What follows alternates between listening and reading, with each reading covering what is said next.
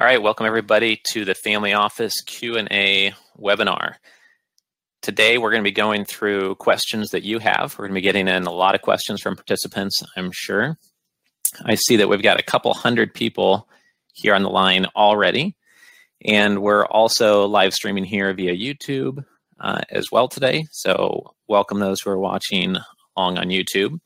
We're going to be sending out a thank you email, kind of a replay of this webinar, the recorded version, but the benefit of being here live is you'll get to ask pretty much any question you'd like. The only questions I'd like to stay away from are obviously anything political or just, pitching your very specific deal. That's really not going to help anybody else who's here on the webinar or listening to this in the future. So I'd like to keep it, with other people listening in mind and not pitching your very specific deal, but we're happy to answer pretty specific questions as we go. And I bet we'll get through 50 or 75 questions, if not more. So we're going to be moving quickly through about 10, 15 slides here, going over some very basics about the Family Office Club, why we're doing this, who we are, to kind of set some context up. And then I'm going to be going through the top questions we get every single day here at the Family Office Club. And then we're going to jump right into the Q&A up until about 12:45, 12:50. Eastern time, and then we're going to go into exactly what it means to be a member in the Family Office Club, what is charter membership, what's included, and why we have over 800 members within the program and the platform today. All right, so to begin with, I'm going to show this slide. For those of you that are just watching visually, they'll be needing to dial in to this number to get the audio feed going. Great. So before we talk about anything, we're going to be answering questions from people all over the world. We have over 300 people logged in now, and there's more logging in every second. So some of the answers you might not be able to use in your jurisdiction. If you're in Malta or Australia or Singapore or the United States or Nevada versus New York or one legal structure versus another, you should always seek counsel before taking action on anything. Also, I want to start out pointing out that my name is Richard Wilson. I'm the founder of the Family Office Club. I've been running it for 12 years now. And the Family Office Club is a platform that helps connect family offices to each other. It helps connect those that are looking to raise capital from family offices or serve them. And it provides thought leadership to people on both sides of the coin. So we provide helpful resources and tools, such as 4 books we've published on family offices, 115 live events. And that helps somebody who, like the guy who cold called me yesterday, who's worth $100 million, he's looking to set up and formalize his family office. He said he felt like he's driving through fog, trying to figure things out. On the other hand, it also helps those who are trying to get a self-storage deal done or a private equity deal. And we have the #1 most registered family offices out of all of the family office networks and associations out there. We have more registered family offices than anyone else. We also have something called the Family Office Podcast. You might be listening to a recording of this right now on the podcast. If you are, thank you. And thanks for leaving us a review there. If you're a podcast listener, please check it out and subscribe. We put out 2 to 3 pieces of content every week and a lot of dynamic interviews and some discussion panels from on stage at our events. You can get a little taste of what's going on at our live conferences. We've had the #1 best-selling book in the family office industry for a couple of years, and we've written books on single-family offices, the first one ever written on that. Our latest book is called Centimillionaire Migraines. We have a book out on capital raising. We've just found that the more helpful thought leadership we put out, the more relationships we build, and the byproduct of that is really more family office understanding, because we're interacting with so many family offices every week, and also more deal flow, which makes us more valuable to the family offices. And unlike other companies that are a conference company, we really see ourselves as a platform and a community. So we're more valuable to investors because of all of our deal flow that comes from our capital raising workshops and capitalraising.com. And we're more valuable to those raising capital because of the contracts we've signed with over 25 families worth $100 million or more. We understand their headaches and what they're looking for. We also have the most visited website in the industry. You've probably been there if you're here on the webinar live today, which is familyoffices.com. And of the books we've published, we're showing some here on the screen. The only other one I want to point out is the family office book originally done through Wiley. It was one of the earliest books on the industry. And we got into this space very early, 2006, 2007. And since then, it's really grown, and we're going to talk about that within the questions. And I think that the important thing to realize is we're at the beginning of a 30-year trend here. So being on this webinar here today, we're going to help grow your specialized knowledge. And really, you are an early mover if you take action within your sub-niche in the family office space. There's still a lot of open ground and territory where you could be adding value and be the leader in your space as it pertains to working with family offices. So there's hundreds of niche opportunities related to the industry. And what we've been doing is running the Family Office Club. And then we work with families that are, worth 30, 50 million plus. Closer you get to $100 million, the more you need a family office. And we're really dialed in and most specially equipped to help those that are worth $100 million plus. So for that reason, the name of our advisory firm is called Centimillionaire Advisors. And our website for that is centimillionaires.com. And I've just got some examples of clients we've signed over the past 10 years that are worth $100 million plus. You can see they're from all different industries: real estate, consumer products, food, senior living, etc. All right. One thing I wanted to emphasize is that we can provide through this webinar and our content and our books and podcast a view of the forest. We have over 300 investors speaking on stage at our events every year. We've done 116 live events. We work with a lot of clients day to day, and so we know what their struggles are, and we can help see what the golden threads are. What are almost all family offices complaining about? What do most family offices want to pay with fees? What are the preferred structures, etc.? And that comes from our point of view of just interacting with them through our event in London last week, our event in New York next Wednesday, our event in Dallas at the end of this month, May 31st. All of that provides us with a unique point of view that we can provide to you. We also have the point of view of running an investor relations agency, marketing agency called pitchdex.com, where we put together materials for clients and can help you with your investor relations positioning, whether you're a wealth management firm, a multifamily office, an investment manager of some type. And we've learned a lot by having that division in place. And that's another perspective we can bring to this call. And then one thing I want to make sure and emphasize early on before we jump into questions is that we are in many different cities every year: Chicago, Miami, New York, San Francisco, Singapore, Dallas, and we have different types of events. And many times people come to the Family Office Club to come to our private investor summits, and they don't even realize that half of our events are fast-moving workshops. And we go through small group exercises, practical worksheets, so that by the end of the day, you look at the 30 strategies we presented on closing more deals, and you decide which 10, 15, 20 you want to be using and employing in your company. And that way you leave with practical things you can implement right away. So I encourage you to check that out on the homepage of familyoffices.com. You can see all of our upcoming events. We're always updating that 3 to 5 months out. And then also on the specific pages for the events coming up, you can click there and learn more about them so you can get the details on where it is, the agenda, etc. I want to make one quick point about centimillionaires. Many people haven't heard that term before. You might be on this webinar recording not even having heard the word family office before or knowing what it means. And a family office is really a solution for the ultra wealthy that's more holistic, more full balance sheet, more 360 degrees. So they have less chaos, less stress, may make less $500,000 mistakes or $1 million mistakes, and can be more effective at investing. So the important thing here to realize is that the family office term has been around a long time, but 10 years ago, almost no one had heard of it. And now most of the ultra wealthy still haven't heard of it, but there's over 15,000 family offices globally, and that's growing all the time. And now there's another word that's being used more. Again, we didn't invent this word. It's just like the word billionaire, meaning $1 billion plus. Centimillionaire means $100 million plus. And the interesting thing to realize is that everyone wants to chase the Mark Cubans, the famous billionaires. You might be very proud to sign a client with a billionaire, but the amount of effort it takes to get through their gatekeepers, fight for their attention, and just the swarm of people coming at them every minute of the day is extreme. And there's only 3,000 of them globally. So if you compare that to centimillionaires, there's 20 times as many of them. It's not just 3,000 billionaires, it's 55,000 centimillionaires. And the number is growing at both the centi and the billionaire level. And with centimillionaires, there's not just more of them, there's less people chasing them. When you get their attention, they have less gatekeepers. They have more energy to invest in getting to know you, perhaps, because they don't have their attention dissipated as much. So I think this topic of centimillionaires, you're going to see coming up a lot more in the future. In a decade from now, I think it's going to be talked about in the media just as much as the word billionaire does.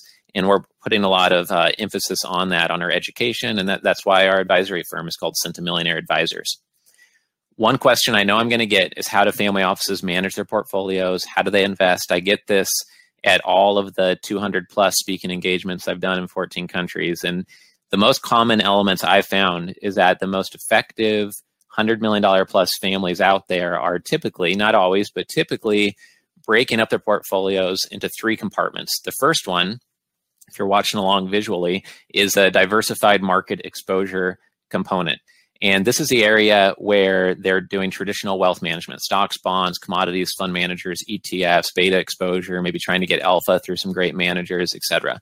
That's the first compartment, usually totally outsourced unless they created their wealth in that area. The second area is cash flowing, conservative, real assets, real estate, things that have collateral behind them, are tangible, and they may have a property manager helping them manage it. They may go through an independent sponsor, and some portion might be ran by a fund manager. But in this area, they're typically choosing things deal by deal. They're a little bit more hands-on, but importantly, it's tangible and cash flowing and long-term, medium to long-term oriented. And then the third area is usually where they have the most control. This is the area where they're investing in the space where they created their wealth. Maybe they created their wealth in senior living. So for them, that is their direct investment portfolio where they have maximum control. But for many, it's stem cells or consumer products or manufacturing of auto parts, et cetera. And going in that area and having maximum control to others might look like the riskiest part of their portfolio, but they might be the leader in that market and they have superior information, connections, distribution, et cetera. And that's usually where they want the most concentration. And then the real estate portion is where you have a moderate degree of control and concentration. And what I found is that when someone says, oh yeah, I want full control, that's why I want a family office, it's not that simple. You have to look at all 3 of these compartments. And what do you want control over? Just the strategy? Or do you want to be controlling the sourcing of deals? Or do you want to control the due diligence? Do you want to control the management and the exit? Usually you don't really want to control all of it, especially not within more than one compartment. Usually it's in one compartment. You want to control all of it or most of it. And then another compartment, you might just want partial control. And another one, you might want little control. So I think that's important to bring up, and it's going to be relevant for some of the questions that come up later. Also, one headache of family offices is this thing called a fiend frenzy. Not feeding, but feeing, meaning that when somebody finds out you're ultra wealthy, they will charge you 10 times as much or 5 times as much. So it's important to figure out with service providers what their average client base looks like, how large is their largest client before you reveal how wealthy you are. If you're a family office listening to this, that can save you a lot of money. And you should make sure that the fees you pay are going to people who serve people like you all day long, and they're geared to serve you very well. Otherwise, the lawyer who's used to serving businesses that do a couple $100,000 a year in revenue or $1 million a year in revenue is going to be overwhelmed by the fact that you have 50 LLCs and you have a $10 million in EBITDA business and lots of side investments going on. Same for your accountant, same for your reporting software, et cetera. At the end of the day, family offices are looking for anomalies. Sophisticated family offices who have been around for more than 3 or 4 years, they get good deal flow, decent deal flow usually. It's never enough. They always want better quality deal flow. But the reason why they want a lot is because they know over time that if they can choose one investment out of 300 versus 1 out of 3, they're going to have a better investment. And after they look at 200 investments just in self-storage or just in stem cells, they can pick out the anomaly. And they can click out the things which are unusual on the spectrum of, what is average and what is great, what's more credible, what's a decent return, what's an excellent return, et cetera. All right, we also have a picture here that we don't have time to go through in too much detail, just all the different components of what a family office is made up of: tax optimization, estate planning, who's going to oversee and be the CIO for it, governance, what private banking functions you want, what reporting, accounting. All around you, you want resources that are at the family office quality level so that you can focus your time on your unique abilities and not on chaos and stress and regulatory paperwork or things which are not the best use of your time. And that's the whole point of having a family office in place. You can live the new reality you want to live in and not be more busy, more stressed than you ever have before, yet you're ultra wealthy. All right. I'm starting to see some questions coming in, and we're going to start answering those. And then if we run out of questions and go dry on those, then I'll get to some of the questions we have here on the screen. So feel free to start submitting questions. Here's one here. If you're just starting out raising capital, would you recommend to meet and engage with family office reps at one of your weekends? Is there a chance for one of your networking with these individuals? And if so, how would you proceed? It's from Larry. So I definitely would come to our events if you're just starting out, because it's going to transform how you raise capital. And when you listen to 30 investors on stage in a single day, and you combine that with 30 strategies on how to raise capital, and you pick and choose what's most relevant to you, you're going to come away with a lot of insights and a lot of things that are going to allow you to move faster, more effectively, and more efficiently. So it'll let you choose. It's going to help you choose what to stop doing and what to do a lot more of. And it's going to give you ideas you've never thought of before. And nothing can replace hearing 30 investors in a single day, because you can hear the common themes among them and make sure you avoid the things that everybody doesn't want. Here's another question. Do you have databases analyzed to target family offices for specific areas such as social impact investing?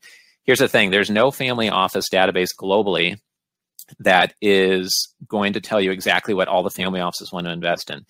We have spent thousands of hours for over a decade finding publicly available information all the time at familyofficedatabases.com. But if they don't say on their website that they prefer impact investing, I don't take information from private phone calls or something said in private and add it to our database. I would violate their trust if I did. So importantly, it only has some of the categories of what they invest in, but that's the best that it gets globally. If it was available, would be able to find it, because we have 3 full-time professionals that do nothing but that. Can you share Vivek, can you share a few metrics on the family office industry and and your investor network and events? Yeah, so every year we've got 250 to 300 investors speaking on stage. At each event, it's 25 to 33% of the room is made up of family offices.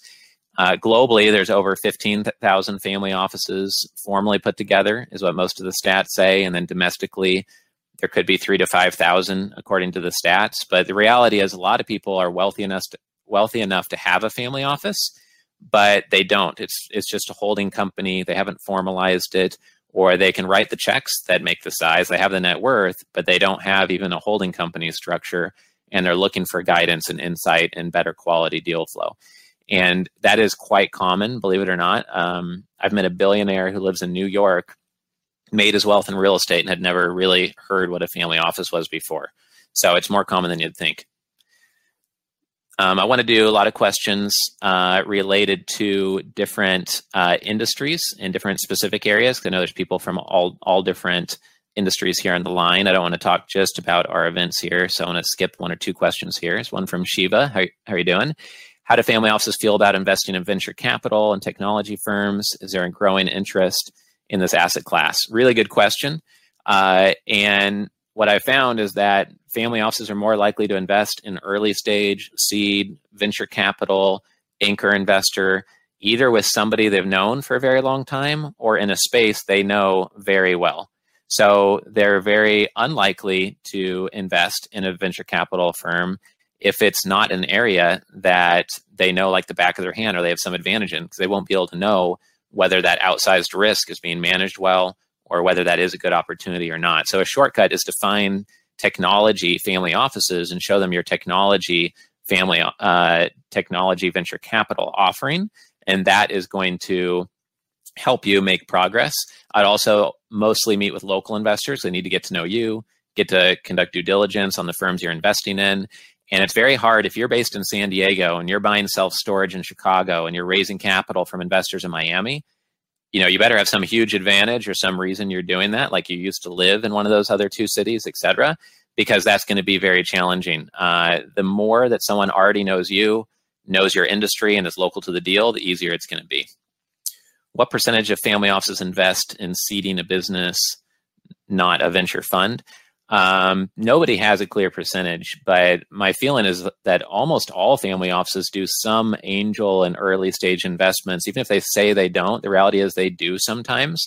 But I just think they make the exception, again, for the things that are local to them or that are local to their understanding. In other words, like relevant to where they made their wealth. So if they created their wealth in manufacturing of a consumer product, and then someone has a business related to getting distribution for consumer products, they might see the value in that very quickly and be willing to take an outsized risk compared to a family that made their money in high tech. They might not understand that area as well. Do you offer resources for next generation families, mission and value statements? Yes, for sure.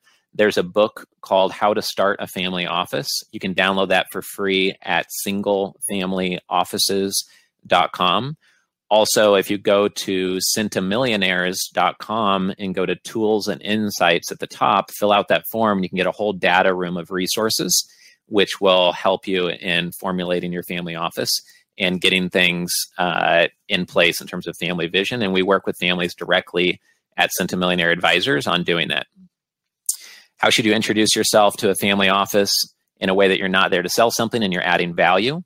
For this question, I would say that you should find a way to add value to them by introducing them to somebody else, getting them a piece of business for an operating business, looking and doing as much research on them as possible to find a common connection, an introduction, or to frame what you're doing in a relevant way. All of us could talk for 5 hours about what we're doing, but the reality is that all of us could talk for 5 hours about what we're doing, but if we narrow it down based on what the person actually is most interested in and what their background is, then you're going to be much more likely to get business done with them. And just talk for 2 sentences in a way that's going to get their attention versus going on for hours in an area that maybe is not of great interest to them. And I think this is really critical. And if you come to our investment pitch prep workshop next week or some of our other workshops, you'll hear me say that everyone focuses on having a pitch deck. It's usually way too long. It's usually not visual enough. It's usually not concise enough, but they focus on having that pitch deck, and they're very concerned with that. But lots of people don't have a one-pager, and even easier than that, they don't have a one-liner. And they might spend a lot of money on graphic design, but then don't think about and meditate on what's the one sentence that makes them relevant to everyone else in their industry or to the investors that they're going to. And you really have to think about your competition, what the investors want.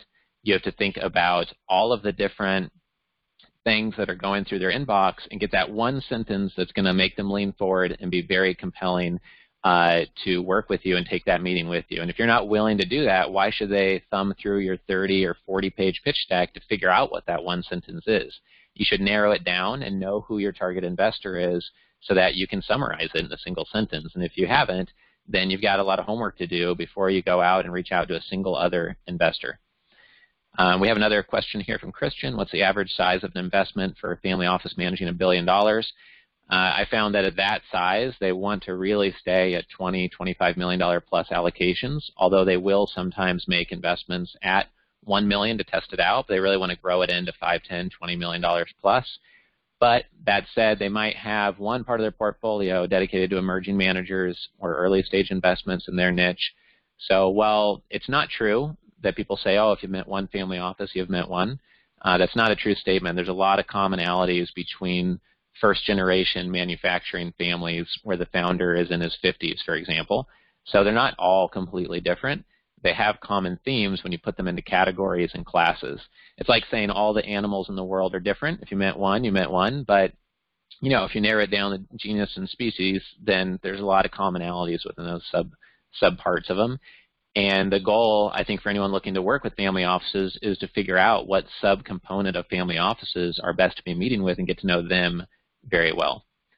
Is it more important to have an authentic relationship or a knock it out of the park one-liner? They seem diametrically opposed. They're not opposed at all. If you don't have a referral into somebody, you're never going to have an authentic relationship because they're going to archive your email with their thumb on the way to the elevator or while they board an airplane. They don't even know you exist on planet Earth until you somehow get their attention. Even if you get an introduction from someone, if you write them an essay about what you're doing and try to sell them in your email and working with you, you're dead in the water. If you can summarize in a sentence, then you've got a good head start on building an authentic relationship. If you know your investor set so well that you have it dialed in on how to add value to them and you can cure headaches they have, and you can narrow that down and have that be part of your one-liner, that's going to make people lean forward, and you can build more authentic relationships every day because you have that in place. And a lot of people mess that up, and they're long-winded, it's confusing, or from the investor's eyes that sees a lot of deals, there's nothing really unique about what they're saying. They're like, oh, we're a lower middle market private equity firm. It's like, yeah, well, so are the other 20,000 out there. Or we're a commercial real estate boutique firm. It doesn't say anything about what you do. Or we're at ABC Capital or Wilson Capital. They have no idea what you do by hearing that brand name. Question from Richard. Yes, we are recording this Q&A part as we go here. From Robson, starting out a multifamily office in Brazil. Challenge is finding decamillionaires. What would be a good way to start? I know Brazil relatively well because my wife's Brazilian. I've spent a lot of time there, and it's challenging because of the dangers of being known you're wealthy. But because of that, I've found that people won't go to family office type events as much or as readily. So I would go to YPO-related events, business owner events, Chamber of Commerce. I would speak. I'd put out a white paper, a special report. I'd do a webinar such as this, and I'd go to estate planning attorneys and just figure out, once you know what type of family office you want to work with, figure out where they congregate and get really dialed in on that, and just only work with those that are really well qualified for you. How do you connect with family offices to explore an opportunity? Well, I think this could be related to familyofficedatabases.com and using a family office directory or your CRM or your Rolodex, is that the best way to get business done is to grow a real authentic relationship, to meet in person. The worst way is to blast 500 people something, hoping that 20 will reply and 4 get on a phone call and 1 invest. It's just not how credible, trusted business and big deals get done. You need to take a crafted approach that's unique to them and say, hey, I'm going to be in Chicago next Tuesday and Thursday. Do you have time at 10 a.m. or 1 p.m. to meet? And then that way you can build a real relationship with them. Do you see family offices who want to save their history and stories in a way to build bridges for the next generation? For sure. I think this is really important. And I've been doing this for 12 years now. When I started, I'd heard people talk about values and, family values, et cetera, and I kind of wrote off a lot of it the first few years. But what I've realized is that without strong family values, storytelling, governance, and focus, then you really could lose the wealth quite quickly. The family might have a lot of infighting. You might tear each other apart. You might stop talking to each other. You might not create new wealth because there's no entrepreneurial values. If you don't have transparency, accountability, manage expectations, that might destroy the family. So the value is really only held in place by the values of the family and the story and what the family focuses on. And if there's families listening to this, one helpful tip might be to have an informal bank that has some formal rules about how to when the next generation is going to get access to capital.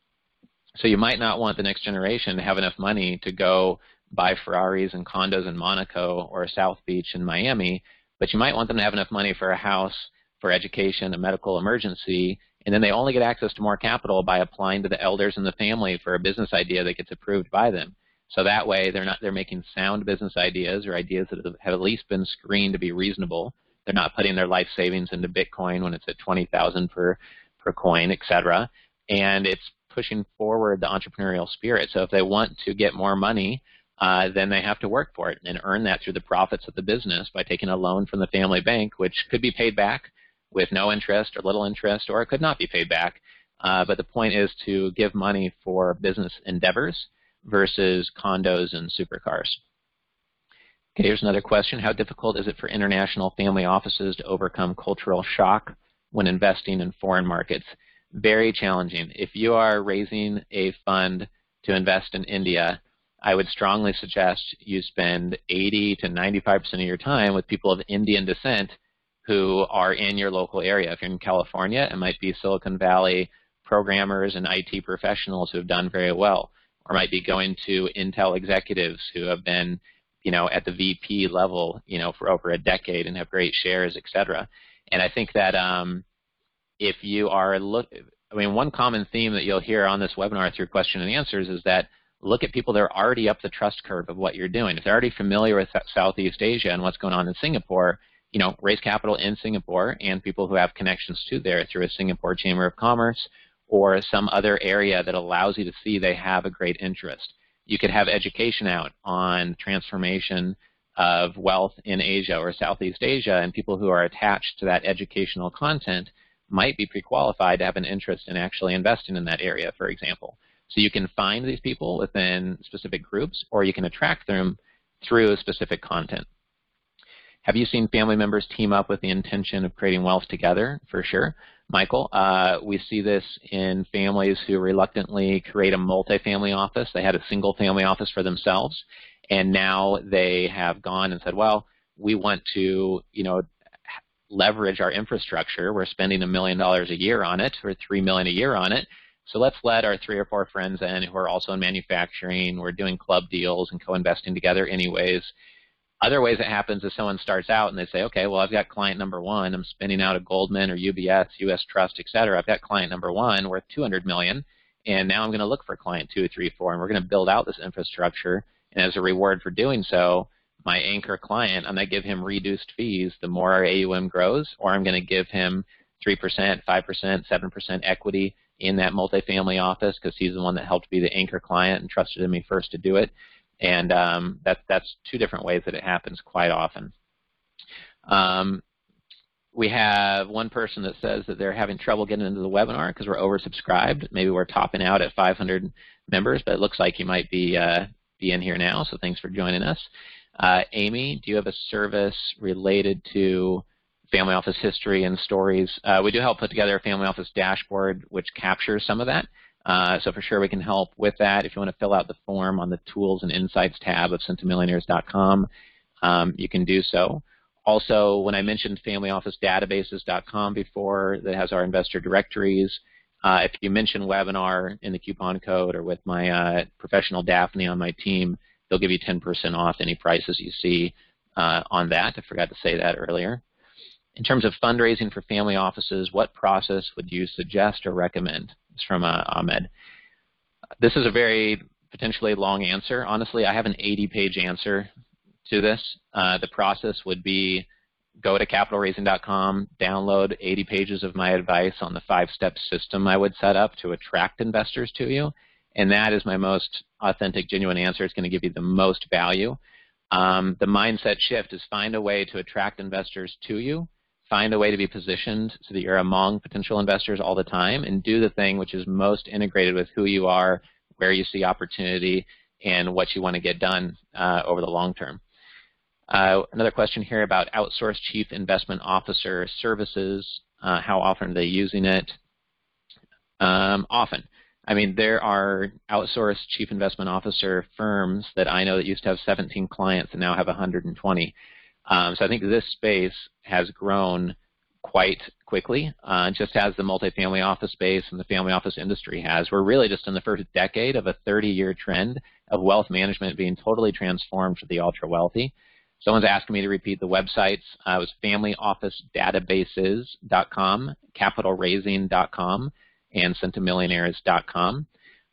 In terms of what's changing and how it's being transformed, what I'm seeing is there is a massive gap right now in multifamily offices usually being very good at risk management, portfolio management, stocks and bonds, and usually not excellent at direct investments. And so families go and do direct investments and they're under-advised and they're not getting as much help as they need. And a lot of multifamily offices are just now starting to build out their direct investment capabilities. And that's one of 2 areas in Centimillionaire Advisors. We help build out direct investment programs and help form single family offices. But that's a huge gap in the marketplace right now.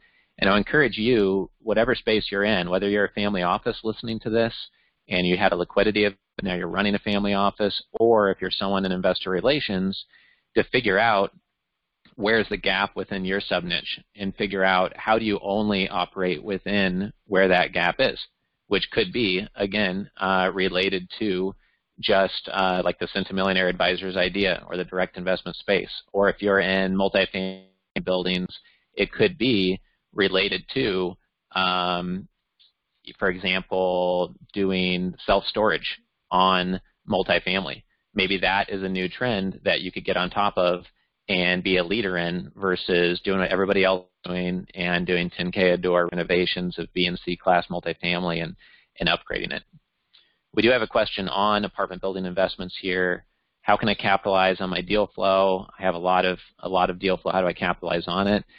I would find yourself. There's 480 multifamily independent sponsors that we know of in the United States. And a lot of them sound the same, and a lot of them are not highly professionalized yet. They're 1 or 2 person shops that are just getting their first 5, 10, 12 deals done.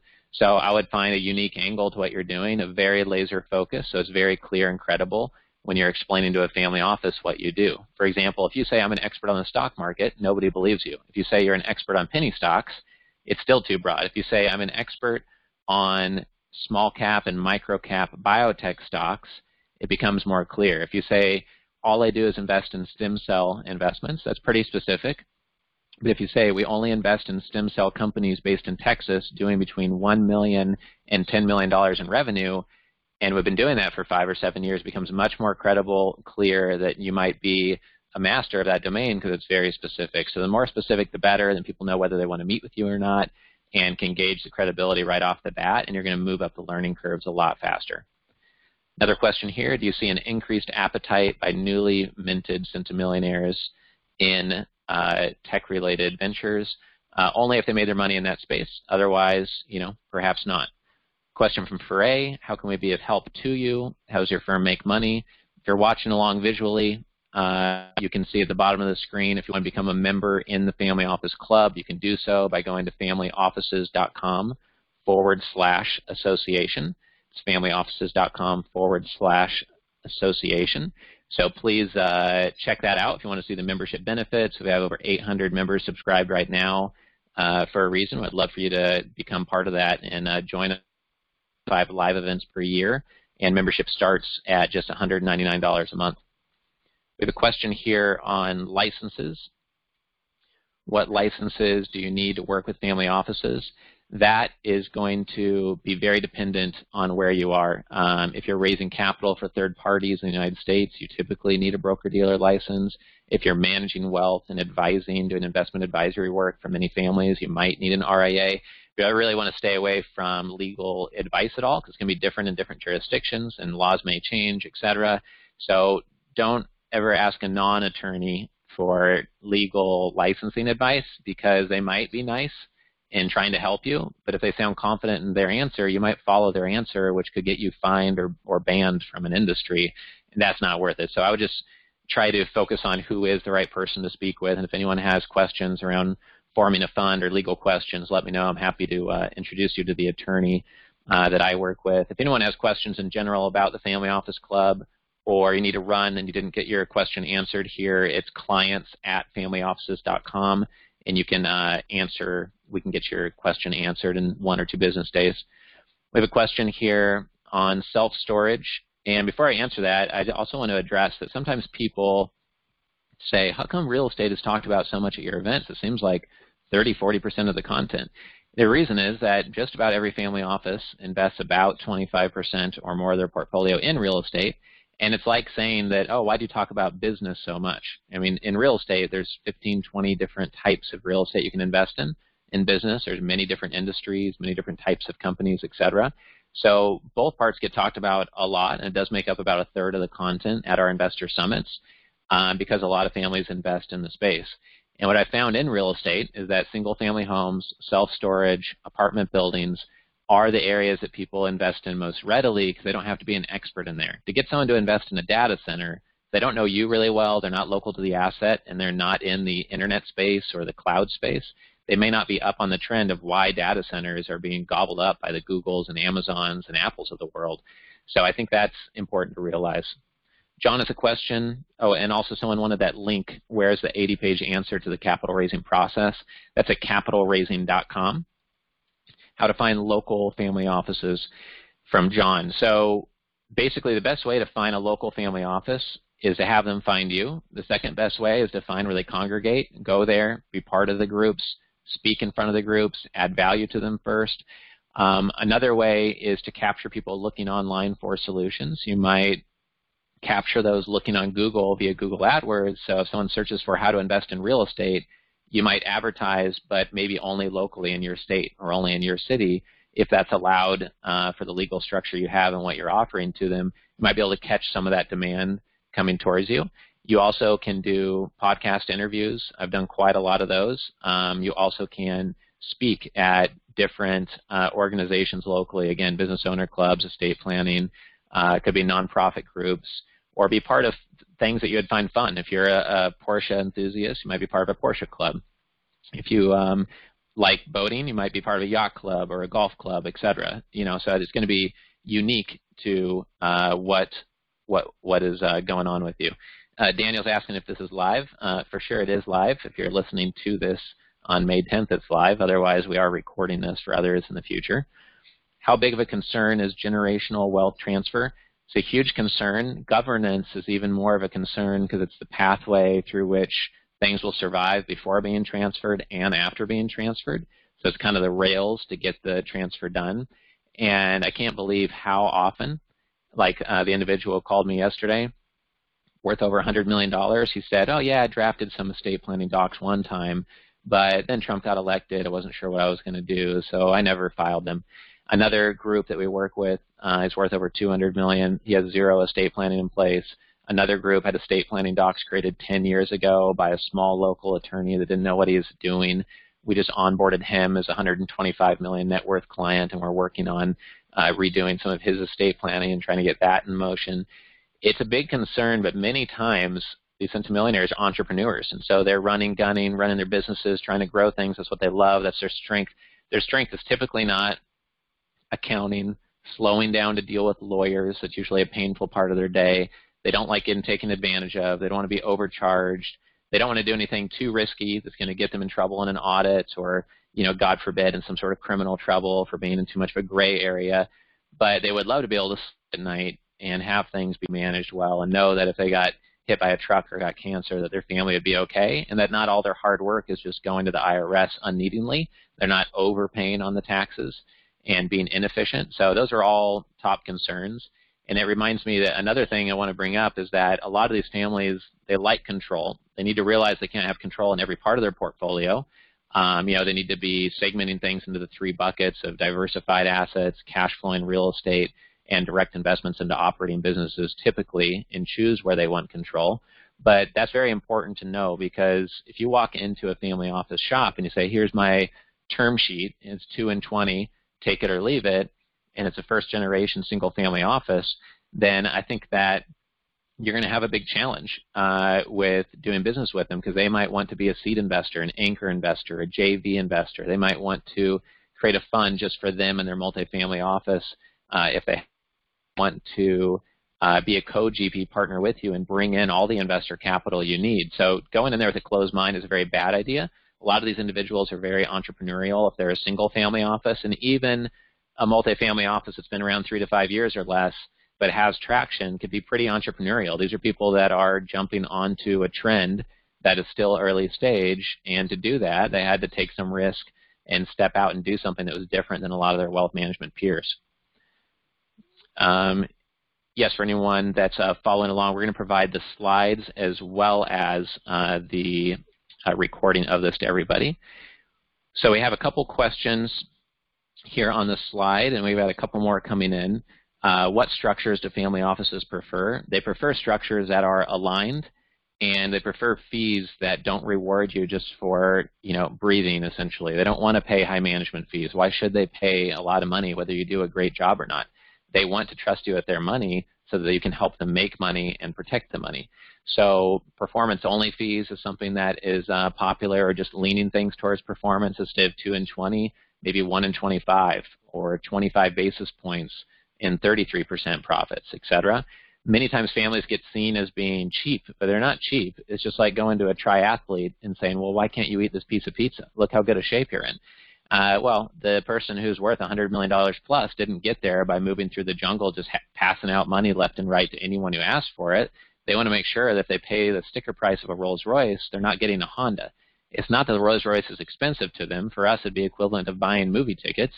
But they don't want to buy the movie tickets and end up in a theater with no seats and no screen, right? So they want to make sure they're working with the most credible possible. The more sophisticated they are, the more they're going to demand that or want to custom form structures and fees. Another question, how can I find, we answered the how to find local. Here's another one. What's the difference of a private investor, angel investor, and family office? Essentially, a private investor might not be part of an angel investor network. They might be larger than an angel investor. Well, an angel investor might make investments of 10, 25,000, maybe up to 150,000, sometimes more. If they're a super angel, it might be making $250,000 investments.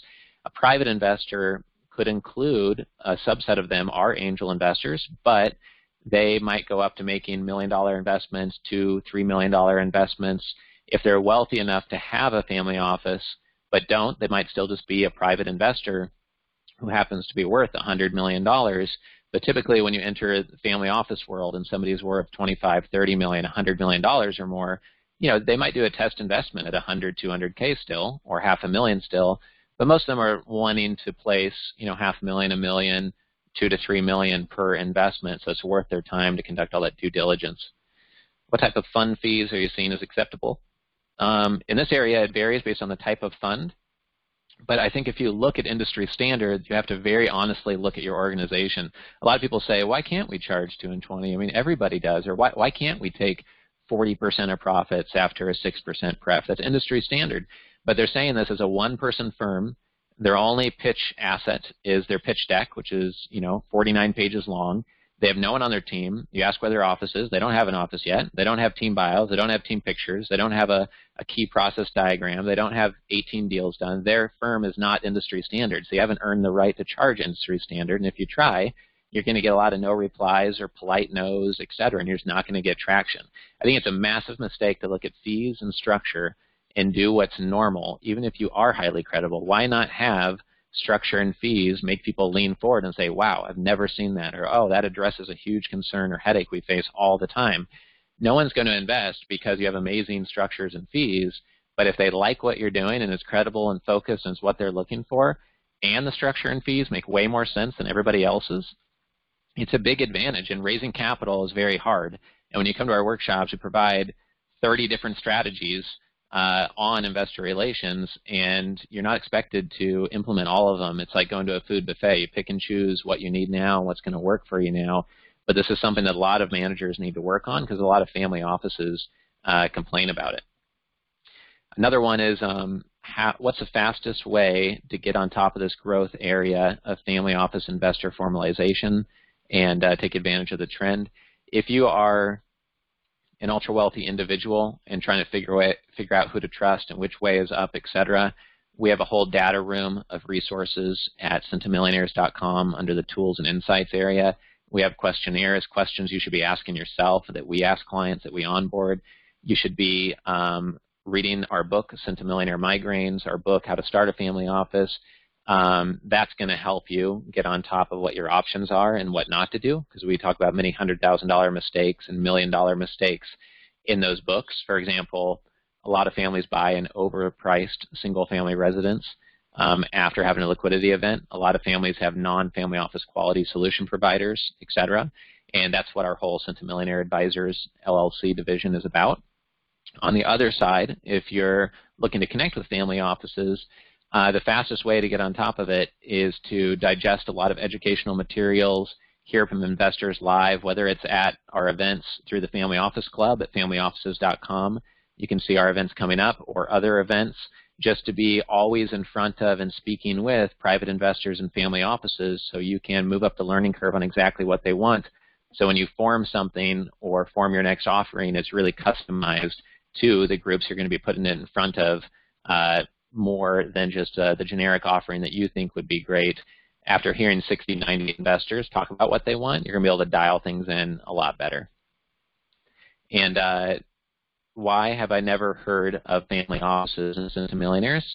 Many people have not heard of the term family office because it's a relatively newly being used term. So lots of people hadn't heard of hedge funds in the 90s, and it got in the public newspapers, Wall Street Journal, New York Times, more and more. The same with family offices. Now investment professionals generally know what they are, but the general public has no idea. Most of the ultra-wealthy have no idea. But that's a good thing, because that means that the more you can add value to someone who you meet who should have a family office but they don't, and the more you can operate at the sophistication level of you will do well when you compete against others at the family office level, the more a private investor is going to lean forward, because they're going to think what they have is really unique and special in the marketplace. Because what happens is that a small private investor might see maybe 8 deals a year or 22 deals a year. A sophisticated family office sees 200 or 500. So the top 1% of deals takes a lot more scrutiny and a lot more research to find those top deals by the sophisticated families, and they're pickier, and their due diligence screens are tougher. So they're not going to invest in anything that's average or normal. They want to invest in anomalies and things that are unique. And so if you can survive that process and dial things in to be excellent and stand out from all the other competitors in private equity or operating businesses in your area, then you're going to compete well with a private investor, because it's going to be head and shoulders better than everything else they're seeing through their local angel investor network or business owner club, etc. The most important thing that I want to talk about here before I transition to a couple more slides is that integrity is our #1 value in our company, ruthless integrity. And being well integrated is the most important thing, I think, in personal life, business life, if you're running a family office, if you're raising capital. If you are ultra wealthy and you don't have things integrated, so your background isn't aligned with what you're investing in, or your team isn't aligned with your values, or your governance policies or your estate plans are not in line with what's most important to you, then you're going to have friction and fighting, and things are not going to go well. The same as if you're raising capital, but what you're investing in is not where your expertise is. I was speaking to someone the other day that has tons of great deal flow in a major metropolis city. Let's say it's London. It's not, but just to say it's London. But then he wants to do real estate investing in another city, such as Geneva, but his excellence is in London. So I kind of pushed back on it and said, well, why don't you, see if there's a sub-niche within London where you can play your game, because getting on the airplane every time to do due diligence, all your relationships can be made more locally right here in London where you're based. That's where you have your advantages. That's what I mean when I say integrity. Everything has to be very aligned, and the more that I've made things more aligned in my life with who's on our team, what I spend my time on, what social clubs and groups I'm part of, where I live. For example, I used to live in Oregon. There was no family offices there, so I moved to an island outside of Miami called Key Biscayne. There's tons of family offices here. I just meet on accident at the beach or the park or when I go running, etc. That's really important, and it just makes everything so much easier and more credible in the eyes of any counterparty you work with. So if you're a family office, you'll be more credible to other family offices in conducting co-investments if you are well integrated. And if you're raising capital, same thing. You'll be much more credible. So at the bottom of this slide, you probably see where it says become a member if you're watching visually at familyoffices.com/association. I'd like you to visit there, and you can see the benefits of joining, become part of the Family Office Club. And I go over a couple quick slides here on what we are up to, just so you can see more context of how we could be helpful to you. First is that when you go to college, it's not just a download of information. It's not just memorizing facts. It's being part of the community. It's being part of the context of it all, things being explained, iterative learning, etc. And that is what the Family Office Club is all about. We have the live workshops. We have private investor summits. We do about a dozen each of them per year, 25 live events per year in many different cities.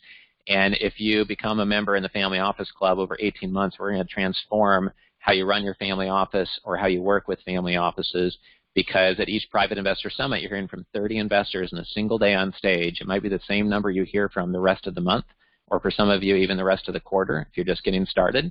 And you're going to hear about what are the innovative structures, fees like structuring gross revenue royalties when investing in operating businesses. You're going to hear about what's the trends in commercial real estate, regulatory maneuvers that family offices are worried about. You're going to hear about tools, software programs, research reports, and you're going to hear things that are totally against what you believe in for investing, but you're going to see that people are pulling it off successfully, and it could change how your brain operates and what you consider, and it might help you uncover niche areas.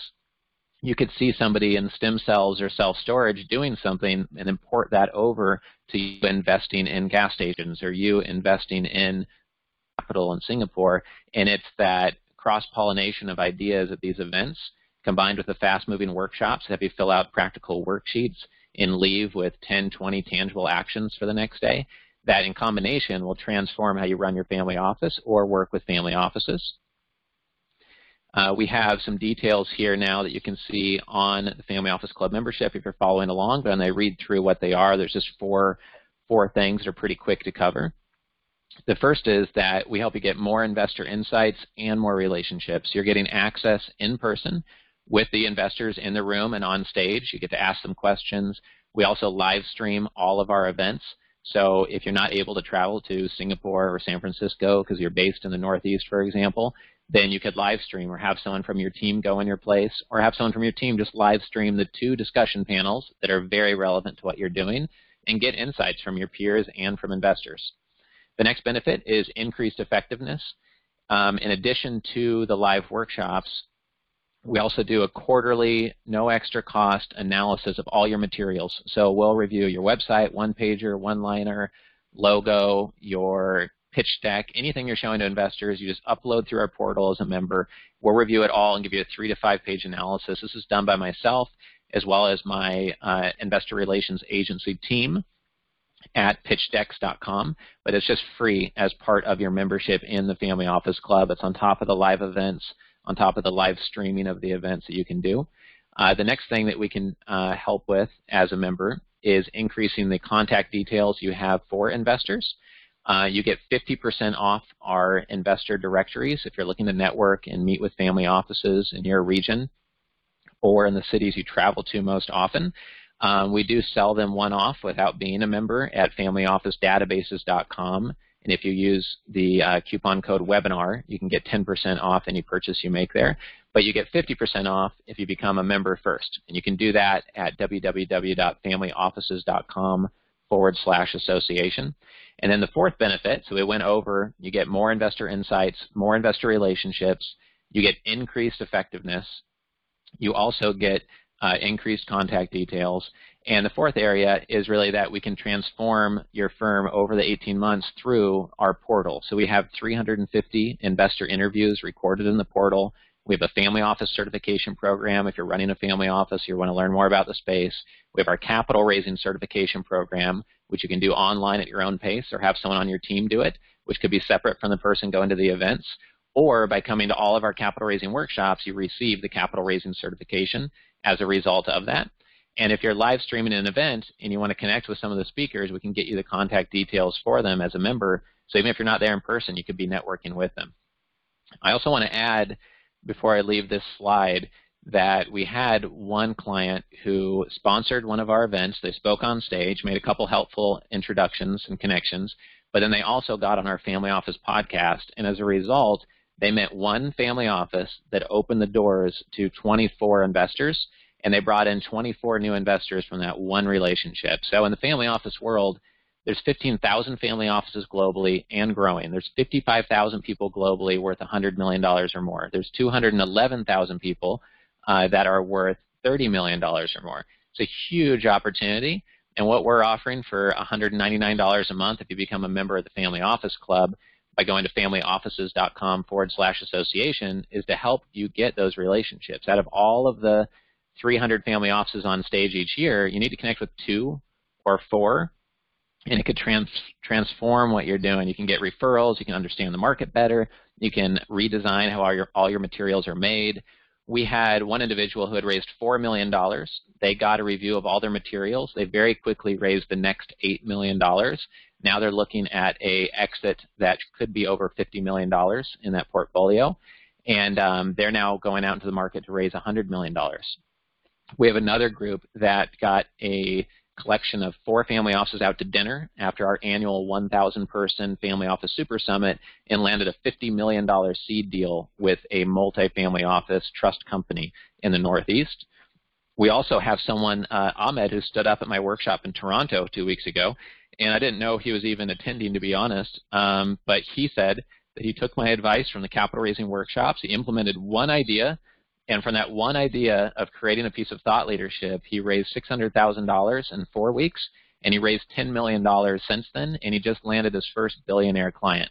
So that just shows some quick examples that are just happening in real time of what can happen when you connect with just a few family offices. You don't need to connect with 100 of them. You don't need 40 of them. You just need a few per year, and you add the momentum.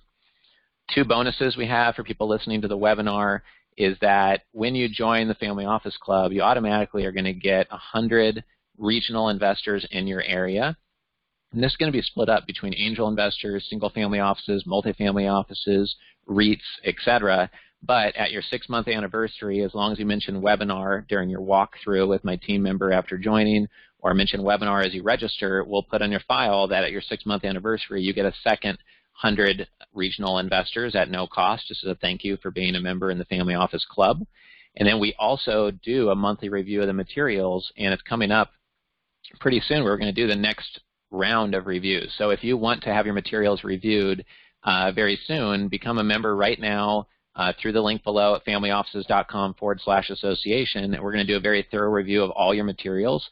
And I don't even know someone else that does that for a charge. Maybe you could convince someone at a couple $100 per hour to spend some time giving you feedback, and hopefully you could find the right person to do that. But we just provide that for free because we see when we provide that value that people get the genuine insights and they see, wow, this helps me today. This helps me right away. And they're more motivated to come to the capital raising workshops, more motivated to come to the investor summits. And we're self-aligned in that we're not charging you a $20,000 membership because we think we can help you save and avoid some $100,000 mistakes. We're not, charging a $30,000 onboarding fee or anything like that. We have a membership model, which means we provide genuine value. You're going to be a member for 18 months or for 5 years or 7 years. And we've had members that have been a member since we started. That's why we do the review of the materials. We just think it adds genuine value, and there's no reason not to do it. And these two bonuses are good for the first 100 people who sign up today or after listening to this webinar, register, become a charter member. And those are the ones that can get this 100 additional regional investors. And then that offer will be closed. And maybe on a different webinar, we'll have some sort of different offer besides this. But that one's limited to the first 100 people. I'm not going to read off all these testimonials we have here for time's sake.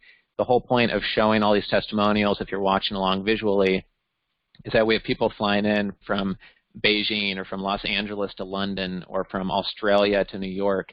And we've had 6,000 people come through our events in the last 12 months alone. And on our website, you can see literally a couple hundred testimonials. If you go to the bottom of one of the event pages for one of our conferences coming up, like at /familyoffices.com/materials, familyoffices.com/Dallas or /capital, you can see the couple hundred testimonials, and I encourage you to read those because I'm not going to bore you by reading through a whole bunch of them now on how great we are, but these are real people with their real names, and they really did come to our events and got a lot of genuine value out of it. And that's how we've done great in our industry. That's how we have the #1 most registered family offices, the #1 most visited website at familyoffices.com, the most downloaded podcast, the Family Office Podcast, and the best-selling paperback book. Is we really care about doing this for the next 20 years and being kind of the Nike of the family office industry in terms of thought leadership and genuine help. So that's kind of the spirit at which we're approaching all of this and why we're doing this webinar even. So here's a slide if you're watching. It's what you can see at the homepage of familyoffices.com. It's all of our events coming up. And the red titled events are the investor summits, and the blue ones are the workshops. And at the investor summits, you're going to hear from 30 investors on stage. Investors make up 25 to 33% of the room, while the workshops are for investor relations and capital raising professionals. They're very fast-paced. There's no way you come to a workshop and you don't leave with a dozen new ideas, a changed perspective, and we're going to challenge you to change how you're investing your energy and raising capital. And we're going to take the excuses off the table of, oh, I'm not allowed to do that in my industry. I don't have time. My partner won't allow me. Does that really work? How do I apply this? We've taken those excuses off the table through 40 workshops and 116 live events to date. And if you show up on Wednesday in New York to our investment pitch prep workshop, we're going to take your excuses off the table to implement some of the ideas as well. And essentially every month we're offering a couple events so that it's easy to fit them into your schedule as you go along. And that's included with the membership. There's no separate fee. Sometimes people join as a member and then they think they also have to pay $1,000 or $797 per event. No, the events are included as a part of your membership. Same with the live stream, same with the review of your materials, same with the regional investor list that you get, etc. So if you want to join and become a member, you can do so at familyoffices.com/association. The membership starts at just $199 a month, and you can start and stop at any point. At this point, we have a 4-month minimum. Sometimes we have members that want to do a premium membership and come to more events, or they want to do a VIP membership. They want all the investor databases, plus they want to come to the events. Some people want to speak at the events, which would be a sponsorship role. But you can find all those details at familyoffices.com/association. And if anyone has 1 or 2 quick questions about membership, I'm happy to answer a couple questions very specific about membership now before we sign off on this. Here's a question from Kathleen. Will you provide individuals who provide money for startups? So I want to answer this question in a way that will help as many people as possible. So a lot of people come to us and they say, hey, great, I just need 10 investors for my oil and gas investment, outside of Dallas. We help you move faster through the jungle. If you're going at 40 miles per hour, we can help you go 55 miles per hour. If you're going 0 miles per hour, we can get you up to 25 miles per hour because we're offering things no one else offers on capital raising and investor relations. What we've found is that many people are looking for that magic bullet. They want that placement agent who's going to raise all the capital for them. That's not what we do. We don't do that because there's thousands of placement agents out there in the marketplace, but there are not any other capital raising workshops. There is no other book besides the one at capitalraising.com that we know of that gives you a system for raising capital. There are not any other family office database providers who actually work in the family office industry and work with family offices every day, as strange as that sounds, which you can see at familyofficedatabases.com. So we want to only do things where there's a gap in the market, and we encourage you to do the exact same thing, and that's exactly what we teach at our workshops, is that when you look out at what you want to spend your energy on, you should figure out what everyone else is not doing, not saying, and where there's a pain point. And for us, that means not helping hands-on call investors for you. It's not scalable across 800 members, and there's literally 1,000 people out there in the world who have that business model. So we help you move faster, get more contact details, better strategies. You can meet investors at the investor summits. You can get feedback from investors in real time.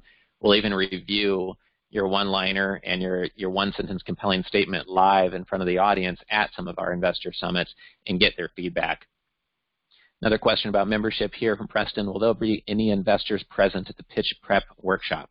Great question. At the workshops, it's all about fast-moving, interactive worksheets, practical takeaways to help you grow your investor base and close more deals. The point there is not to meet live investors in the room. It would be even a distraction from just trying to be focused on changing your whole system for raising capital. It's the private investor summits where you can meet the investors live in the room. But don't think that that means they're any less valuable. A lot of people come to the Family Office Club and they join just for the private investor summits and end up getting even more value out of the family office workshops because you essentially are learning how you could do better at an investor summit of any type, not just our own. And the difference of going to someone and saying, hey, can you be my placement agent and raise this capital for me, or just tell me what 20 members in the Family Office Club would want to invest in my deal, versus giving you tools to do better is the difference of somebody giving you 5 fish versus teaching you how to fish and teaching you how to nurture their fish and add genuine value to the investor and grow that relationship to actually get deals done and get business done. And family offices that are in the industry, they want you to have this knowledge. They don't want to be approached by people with an essay-long email and they don't know how they're different than the competition. They don't want to waste time. They don't want to meet with people that aren't dialed in or aren't credible or aren't laser-focused. So everybody's aligned in getting this information to you. We have another question here. What % of investors are involved in real estate? We did a 180 family office benchmark study and found that 75% of them were investing in real estate outside of their private homes, and that it made up an average of 25% of their portfolio. So a lot of families invest in real estate, but they also invest in the area where they created their wealth. And that's important to note because it's going to be something you're going to want to learn so you can dial in what type of real estate, where do they live, where do they create their wealth, what industry do they know best, et cetera. And the whole reason why we've changed to this model of having the charter membership and the membership levels, which is our standard level, our premium level, and then our VIP level, is that we found that when you're around your peers and you have people that can help hold you accountable, so you're going to workshops maybe 2 times a year, 4 times a year, coming to an investor summit or 2, and you see the same individual every quarter, you're going through the forward momentum worksheet that we have that helps you identify what's holding you back in working with more investors, then you're going to perform better. And if you are in a vacuum and you're only watching via live stream and you are trying to raise capital alone with your 2 to 5 person team or 20 person team, etc., then you usually don't have anyone to bounce ideas off of, and you don't get the influx of fresh content and fresh strategies. And we've found that if you can come to 2 or 3 events on the workshop side, and that you can come to, say, 6 events over an 18-month period, it will really transform everything you're doing in investor relations. We have 18 members on our team here at the Family Office Club, and we're typically growing by 20 to 33% per year. And if you become a member, you can, with a single membership, bring one person, but it can be anyone from your team. You might go to 2 events. You might send your partner to 2. You might go to the investor summits. You might send a junior member on your team to the capital raising workshops. Or it could be the opposite. It could be that because you're most senior in your firm and you're the principal, you want to go to the capital raising workshops because you need to understand what's going on at a high level and know all the strategy, and you just have your junior level guy watch on the live stream and don't pay for his plane ticket to come, etc. And importantly, we've changed our timing on the workshops this year. So they start at 10 a.m. and we're done by typically 4 p.m. So if you're regional to the event, you can fly in and catch the 5, 6, 7 a.m. flight, fly in, get off the airplane, get to the event, and fly out that same evening, not be away from your family. Another day, I know kids and spouses don't like that, not have the expense of the hotel, and just not be wasting the time having to fly in an afternoon before you're actually getting started. So that way you can get to the event and back the same day. How many members in total? The number's always changing, but we have over 800 members at this point. And I would just encourage everyone now to go to familyoffices.com/association. You can chat with my staff there live. You can give them a call, the phone number you see right there on the website. If you have any questions, you can email us at clients@familyoffices.com. And just in case you missed some of the earlier part of the recordings, I see that we had maybe 100 people come onto the recording a little bit later, is that the number one websites to remember would be the familyoffices.com, capitalraising.com, our investor relations agency is pitchdex.com, and our database website is familyofficedatabases.com. If you're a family listening, then the most relevant website for the data room of resources would be centomillionaires.com. So thank you for joining us here today. You can see on the screen, if you're following along visually, a whiteboard video that helps, again, explain what the whole portal is about in just about 90 seconds. So I encourage you to watch that or reach out to my team if you have any other questions. And I hope to shake your hand in person at our live event next Wednesday in New York, or end of this month in Dallas, or at one of our other 25 events coming up in the next 12 months. And just make sure you go to familyoffices.com/association. Thank you.